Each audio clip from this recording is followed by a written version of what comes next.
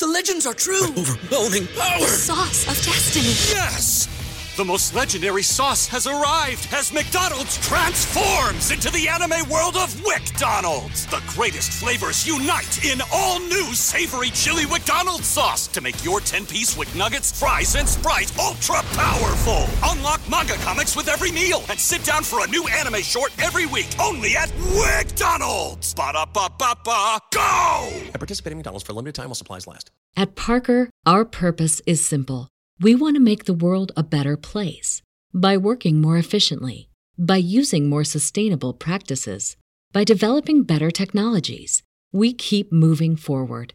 With each new idea, innovation, and partnership, we're one step closer to fulfilling our purpose every single day.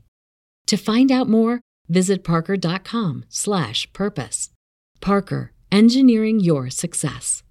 Do you like sports? 'Cause we like sports. Let's talk about sports. It's Sports Yak. Sports Yak. It's Sports Yak. Welcome to episode 281 of the Sports Yak podcast. Oh, you mean the Paul O'Neill episode? Paul O'Neill, wasn't he on Married with Children? No. Oh, that's Ed O'Neill. Yes. Sorry. And it's not Eugene O'Neill, the playwright, either. It's Paul O'Neill, who played on World Series champions with the Reds and the Yankees. Spanked 281 home runs in his big league career. He is honored in the dedication of today's Yak. What if home runs actually sounded like, what did you call it? A spank? I said spank. Like a cartoon spank. Crack of the bat. Gone. Yeah. Boom. All right. Family Broadcasting Corporation, The crowd's going wild. in association with the Studio DNA Podcast Network, presents Sports Yak. One host knows sports, And who's right there? the other doesn't know sports, but somehow they meet in the middle. It's on the way. It is. Good. It's good. Here's your hosts, Corey Mann Get your big butt out of here. and Indiana Sports Broadcast Hall of Famer This one will be relived Chuck Freeby. forever. Well, let's get into it, Chuck Freeby. What do you got for us High today? school basketball last night. The big game was over at Marion, Demetrius Jackson Court. Oh, they had all the big hitters there. Bob Nagel was in attendance as the Marion Knights ran their record to 10-2 on the season with a 43-34 win over the bi-county champion John Glenn Falcons. Closely contested game in the first half, and then Marion put together a very good spurt by changing its defense from zone to man-to-man. That seemed to make all the difference. They were in a zone early.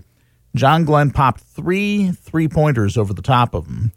So Marion switched to a man-to-man, which allowed them to pressure the shooter more. And they felt they were more athletic than John Glenn, and they were probably right because Glenn really had problems against that Marion defense last night. So Marion now 10-2 on the year, and we'll see the Knights in a couple of weeks when they play St. Joe. Marion ranked number 7 in 3A.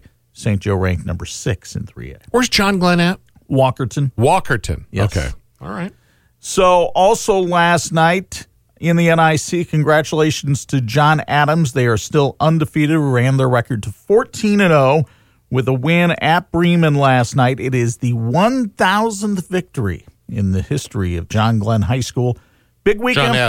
John Adams High School. The reason I was thinking John Glenn is because Adams faces John Glenn this weekend. Ooh, the Battle of the Johns. Yes. And then Adams on Saturday has a big game down at Warren Central. Warren Central is ranked number 10 in the state. John Adams is ranked number 5 in the state.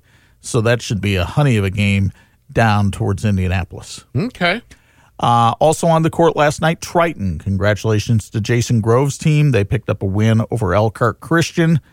Triton now 9-3. But, Corey, you'll notice in all the scores that are there on that page in front of you, and we always have all the high school scores on our 46 Sports Facebook page, but in all those scores, the winning team scores in the 50s or the 40s. I think Triton might have gotten up into the 60s last night. They did. But this is something that's troubled me about high school basketball, is the fact that the scoring is down. If you look at the trends in the last 25 years, the two teams combined are scoring about 12 points a game less now than they did 25 years ago. We still have three-point shot. That isn't any different. Nothing has changed in the rules. And then if you look back to when you and I were kids back in the 70s and 80s, my goodness, the scoring has really plummeted since then, and they didn't even have the three-point shot. So I kind of bounced out to a coach the other day who has a team that has a pretty good offense. And I said, why do you think this is? And he contested that there are more coaches. He thinks the game at times is overcoached, that coaches are calling plays every time down the floor. There's patterns that slows it up. He kind of likes to run more of a fast break style of offense. Yeah, you work the ball, but when somebody has an open shot, take it. More of a let the players play? Is that what I'm hearing? Yeah, I think that's what he's saying. The other thing, he said, and I asked him this question, he said, well, what are your thoughts? And as I thought about it, in most of the games we do, there's maybe 2 players on each team that are in double figures. The rest of the players, whether scoring is not their role or whatever, it's very rare for them to have a double-figure game. Not making the shots. They either don't make shots, which is true for a lot of them. I just think... Or don't take shots. Yeah, and that's part of it too. But I would also argue that for all the camps and the travel ball and all of that, there's not enough kids just going into gyms and taking shots. And not just take fundamentals, but really working on the fundamentals of making themselves a good shooter. Mm-hmm. The game right now is 3-pointers and layups. That's what the game is because of the analytics. I think there's tons of points to be scored in the 10 to 15 foot range, but nobody goes in a gym and just works on those shots. Steph Curry, the great NBA shooter, says that during the summer, he has to have 500 made shots a day. 500 during the summer. And then during the season, he backs it off because he's going to shoot during games. He backs it off to 300 made shots a day. So he has the mentality of, I'm going to go practice. If I've made 500, I can walk off the floor. But if I haven't yet, I'm here till I'm done. Yeah. Wow. And I just don't think there's, and yesterday being the 1-year anniversary of Kobe's death, we heard a lot of the Kobe stories about his influence on people and the stories he would tell. And we heard them during football season this year, too, with people. I think we shared the ice bath story about Kobe telling the young man that's a running back at Notre Dame about taking ice baths. Yeah. And the kid says it's too cold. He goes, well, I guess, you just don't want to be great. And that's the thing. I see a lot of kids who work hard and probably think they're pushing themselves to the limit, and they're just not there. They're just not there. And I think there's a lot of high school basketball players who probably thinking they're working as hard as they need to, and they're probably not. Yeah. And maybe it's the watching of the big players on the bigger screens and, as if that was just handed to them. There's a lot of hard work that goes into it. Yeah. You don't just start a season and play your first game, prep, get in shape, shoot the ball. Well, like yesterday, you wonder how many people shoveled off their driveways and went out and took shots. Yeah. And so I just think the fundamentals of the game, the skills, and I know I sound like old guy when I say this, but I saw a quote from Denzel this morning, and it really hit home, and it kind of hits home on this situation too. Let me see if I can find it really quickly. Okay. But he was basically trying to get across the point, stop letting your potential go to waste because you don't feel confident or ready enough. People with half your talent are making serious waves while you're still waiting to feel ready.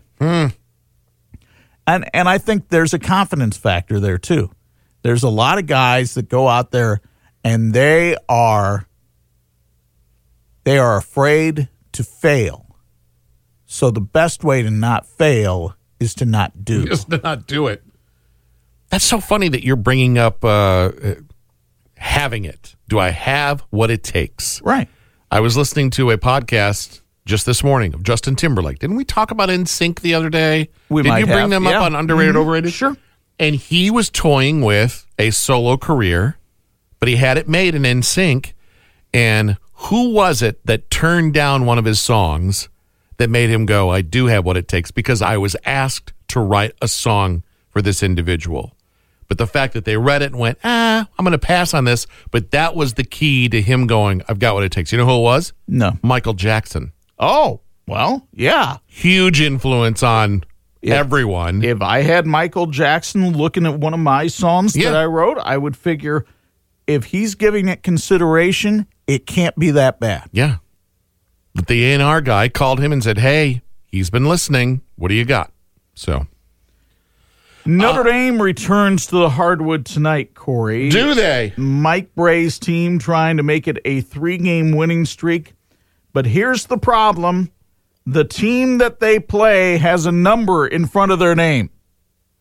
It is number 20, Virginia Tech. And as we have hammered across here on the Yak, Notre Dame just does not beat ranked teams. They haven't done it in years. And that's not an exaggeration. They have not done it in years. They have lost 27 straight to ranked opponents. So, can they finally get over the hump? Can they finally beat somebody that's good? Find a way. Because Virginia Tech is coming in here and you're playing them at home. You've kind of found your offensive flow a little bit. This isn't Virginia. They don't play that pack line defense that just drives you nuts. You're playing Virginia Tech. Good ball club. I mean, Buzz Peterson's done a great job there. But, man, oh, man, it's time, fellas. It's time to finally beat somebody. And we'll see if Notre Dame has it in them tonight, because otherwise they drop to 5-9 and it's a hot mess. Well, I think it's already a hot mess. It's just going to be hotter. Well, yeah. I mean, it looks worse. The dumpster fire looks worse. Yeah, it does. You win this one, maybe you can then build on that. It's not like the ACC is going to be any kind of cakewalk, but what's the magic number they wanted to get to? 13? Well, No. they've played 13 games. But wins. I'm sorry. What did they? Well, no, he has not talked about wins. He's just okay. talked about how many games, the minimum number of games to actually qualify for the NCAA tournament is 13. Okay. That said, Notre Dame is way down towards the bottom in the Atlantic Coast Conference.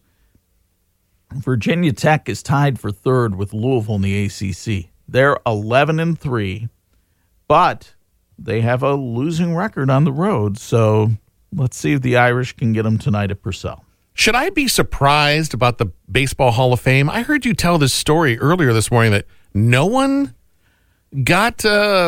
Yeah, first time it hasn't happened since 2013. And actually, the Veterans Committee was not allowed to meet this year because of COVID. So this will be the first time since 1960 that nobody is in the class. Now, if you were going to Cooperstown this year, remember that there was no ceremony last year. So they'll probably have Derek Jeter and Larry Walker there in July, along with the other award winners that get in. But is it because they did not meet? That's why no one's on the list? Do they not know Zoom and technology? Or Yeah. I don't know what the explanation for the Veterans Committee not being able to use Zoom or technology. But the writer's ballot, you have to have 75% of the votes to get in. Okay. So it's a very stringent process. As we've discussed on this show before, it's not the Hall of Very Good, it's the Hall of Fame. Now, Curt Schilling, in my eyes, should be in the Hall of Fame. He's one of those guys. And he had 71% of the vote. He came up 16 votes short. Curt Schilling's problem is not what he did on the field. It's what he has done off the field.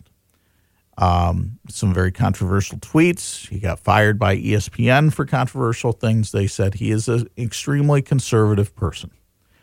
And so part of the Hall of Fame ballot talks about integrity and character, which is why people justify the case for not having Pete Rose in the Hall of Fame, why they justify the case for not having Bonds, Clemens, Sosa, etc., all the people from the steroid era in the Hall of Fame. That's their justification, is they did not meet the character and integrity standards that are required for entry to Cooperstown. I would go back and say, if you look at the history of the people in the Baseball Hall of Fame, there are some people there with some fairly questionable moral standards that are, Babe Ruth was not a paragon of virtue. Ty Cobb was about as bigoted a racist as there comes. Yet they're in the Hall of Fame. So let's keep the standards equitable here, folks. And I personally think Schilling belongs because of his on-field play. And when you look at the Baseball Hall of Fame, so you've got the all-time hit king, Pete Rose, who's not in there, and the guy who has more home runs than any other. Now, as we said about Henry Aaron, I feel Henry Aaron is the legitimate home run king. Obviously, Barry Bonds took steroids. His head grew 2 sizes. You can tell he was on the juice. That said, you still got to put the bat on the ball. And he has more home runs recorded than any other player in Major League history. So Major League Baseball has a Hall of Fame, and they don't have the person with the most hits or the most home runs in it. That, to me, is somewhat head-scratching. And this is why Curt Schilling, after not making it last night, he's had long history of run-ins with writers. The baseball writers do the voting on who's in the Hall of Fame, and he said, just take me off the ballot. Just take me off the ballot because I'll wait to see if the Veterans Committee puts me in. Follow-up question. Mm-hmm. How can you be okay with your head growing 2 sizes bigger? I'm not sure. How in the world can you? Okay, this is fine. If this is the price I got to pay. And here's the thing. Barry Bonds was a really good player, a great player before he took the steroids. I remember when Barry Bonds was in Pittsburgh. He was terrific. He could steal bases. He could hit home runs. He could hit for average. He was what they call a 5-tool player. He didn't need that, but he saw all the attention that McGwire and Sosa got. He wanted to be a part of that conversation. And he wanted to be part of that. Here's a fun fact. Amazing. Here's a fun fact for you. Sammy Sosa hit over 60 home runs 3 times in his career and did not win the home run title in any of those years because of McGwire and Bonds. So, the Baseball Hall of Fame remains vacant in this year's class. There were some baseball deals yesterday. The Phillies re-signed their catcher, JT Realmuto, 5 years, $115 million. There had been a lot of talk that Realmuto might go elsewhere in the division. He re-ups with the Phillies. That will help their cause in a very competitive National League East. Tigers signed Wilson Ramos. He gets a little less than JT Realmuto. 1 year, $2 million. What about La Stella? Tommy La Stella is going to be with the San Francisco Giants. Tommy La Stella is one of those players. Everybody loved him on the Cubs. He would get some key pinch hits. He could play a lot of different positions, but he really didn't make an impact on the Cubs. And then he went to the Angels where he could play every day. And it's like, oh, this guy can really play. And so that helped his money-making ability, and he's going to go play for the Giants, who probably aren't going to be any stinking good this year, but he'll be paid well. Speaking of sometimes you wonder if they're any stinking good, the Blackhawks have gotten better.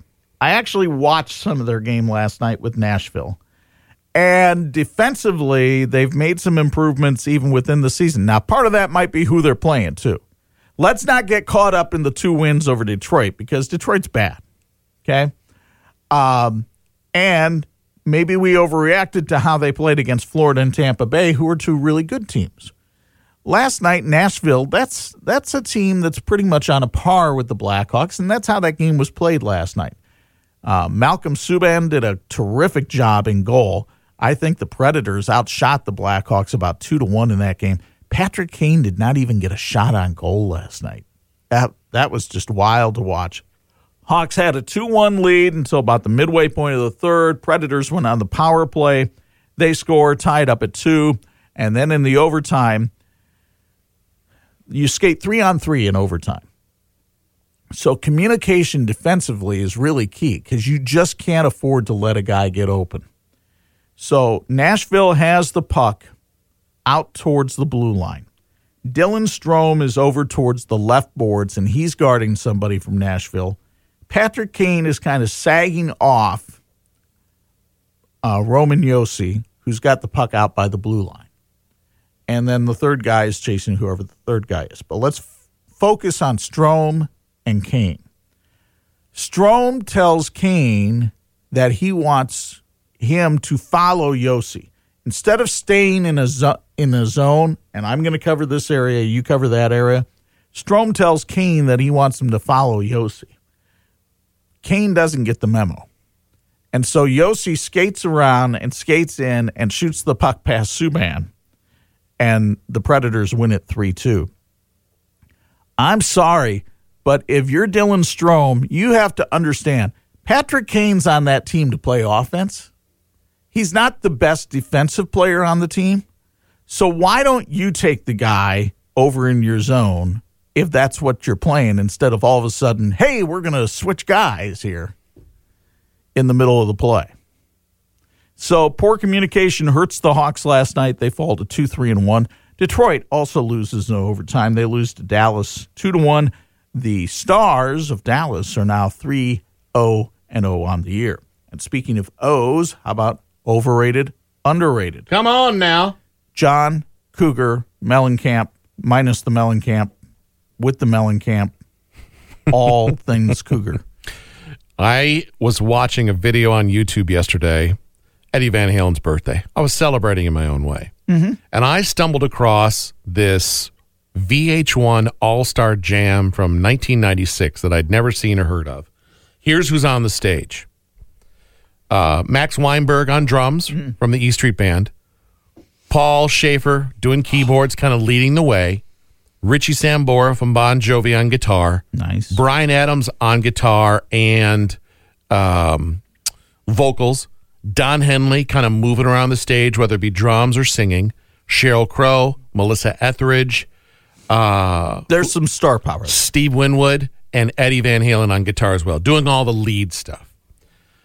They're going in and out of songs, classic songs, and 2 songs in, Mellencamp walks out and does G-L-O-R-A and a couple other ones. But, man, dress pants, kind of a cool bowling shirt, got the cool pompadour. Mm-hmm. And this is 96. That's kind of how I've always thought of him. He has the bar is high. Yeah. That dude is a rock and roller, great song, great voice, no matter what he's delivering. Yeah, some of the stuff has gotten a little political. Like, I kind of keep my eye on him, my ear on him. But, man, you can't deny that back catalog of just... Well, and the thing I like about him is he has always been true to himself. Yeah. He knows who he is, and he doesn't try to be something that he's not. I can appreciate that. Do I agree with him on everything? No. No. Do I think that he comes off as a pompous goof sometimes? Yeah. But you know what? He is who he is. Yeah. And I think he's had a terrific career. I think he's a terrific musician and singer. Now, I love that he's still in Seymour, Indiana.